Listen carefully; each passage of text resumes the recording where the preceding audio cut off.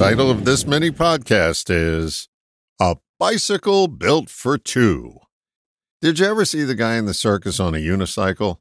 What an amazing feat of frenetic balance to witness.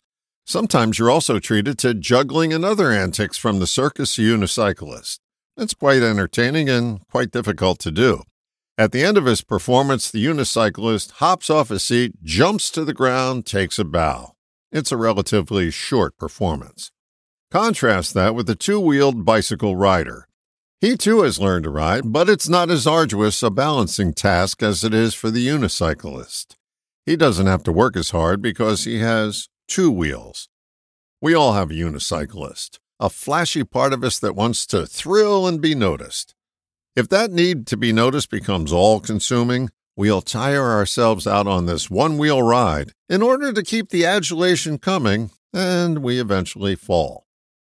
The balance that comes from having two wheels is the advantage of being human. You have a human wheel and a spiritual wheel. The human wheel works in concert with the spiritual wheel to provide a smoother ride. This ride will also run into things that may knock you off balance, but not as often, and it's easier to get back up on this bike and continue the ride.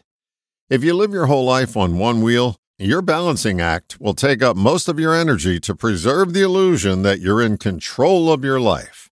Our unicyclist doesn't recognize there's another part of us that gives us the equilibrium that all riders need. As long as we're ignorant of that part of us, balance in life will be a struggle. As the bartender on an episode of Law and Order once said, maintaining ignorance is hard work. Riding and hiding is what our conditioned self-image sometimes does. It puts its focus on the thrill and hides from the truth that it's not in control.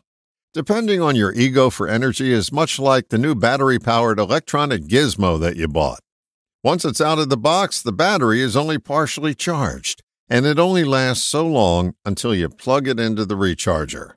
The human recharger is the spiritual part of you, the part of you that you tap into when your thinking mind gets quiet. Once you discover it, you no longer have to try and manufacture energy in your life. Now, the allure to leave home and join the circus is short-lived because you realize that no one can survive on a diet of cotton candy. If you're out of balance, chances are you're still on the thrill ride and surrounded by clowns. Make the effort to find your spiritual wheel and your balancing act will be over. Then you can pedal your way down any path with the assurance that you have attained balance. All the best, John.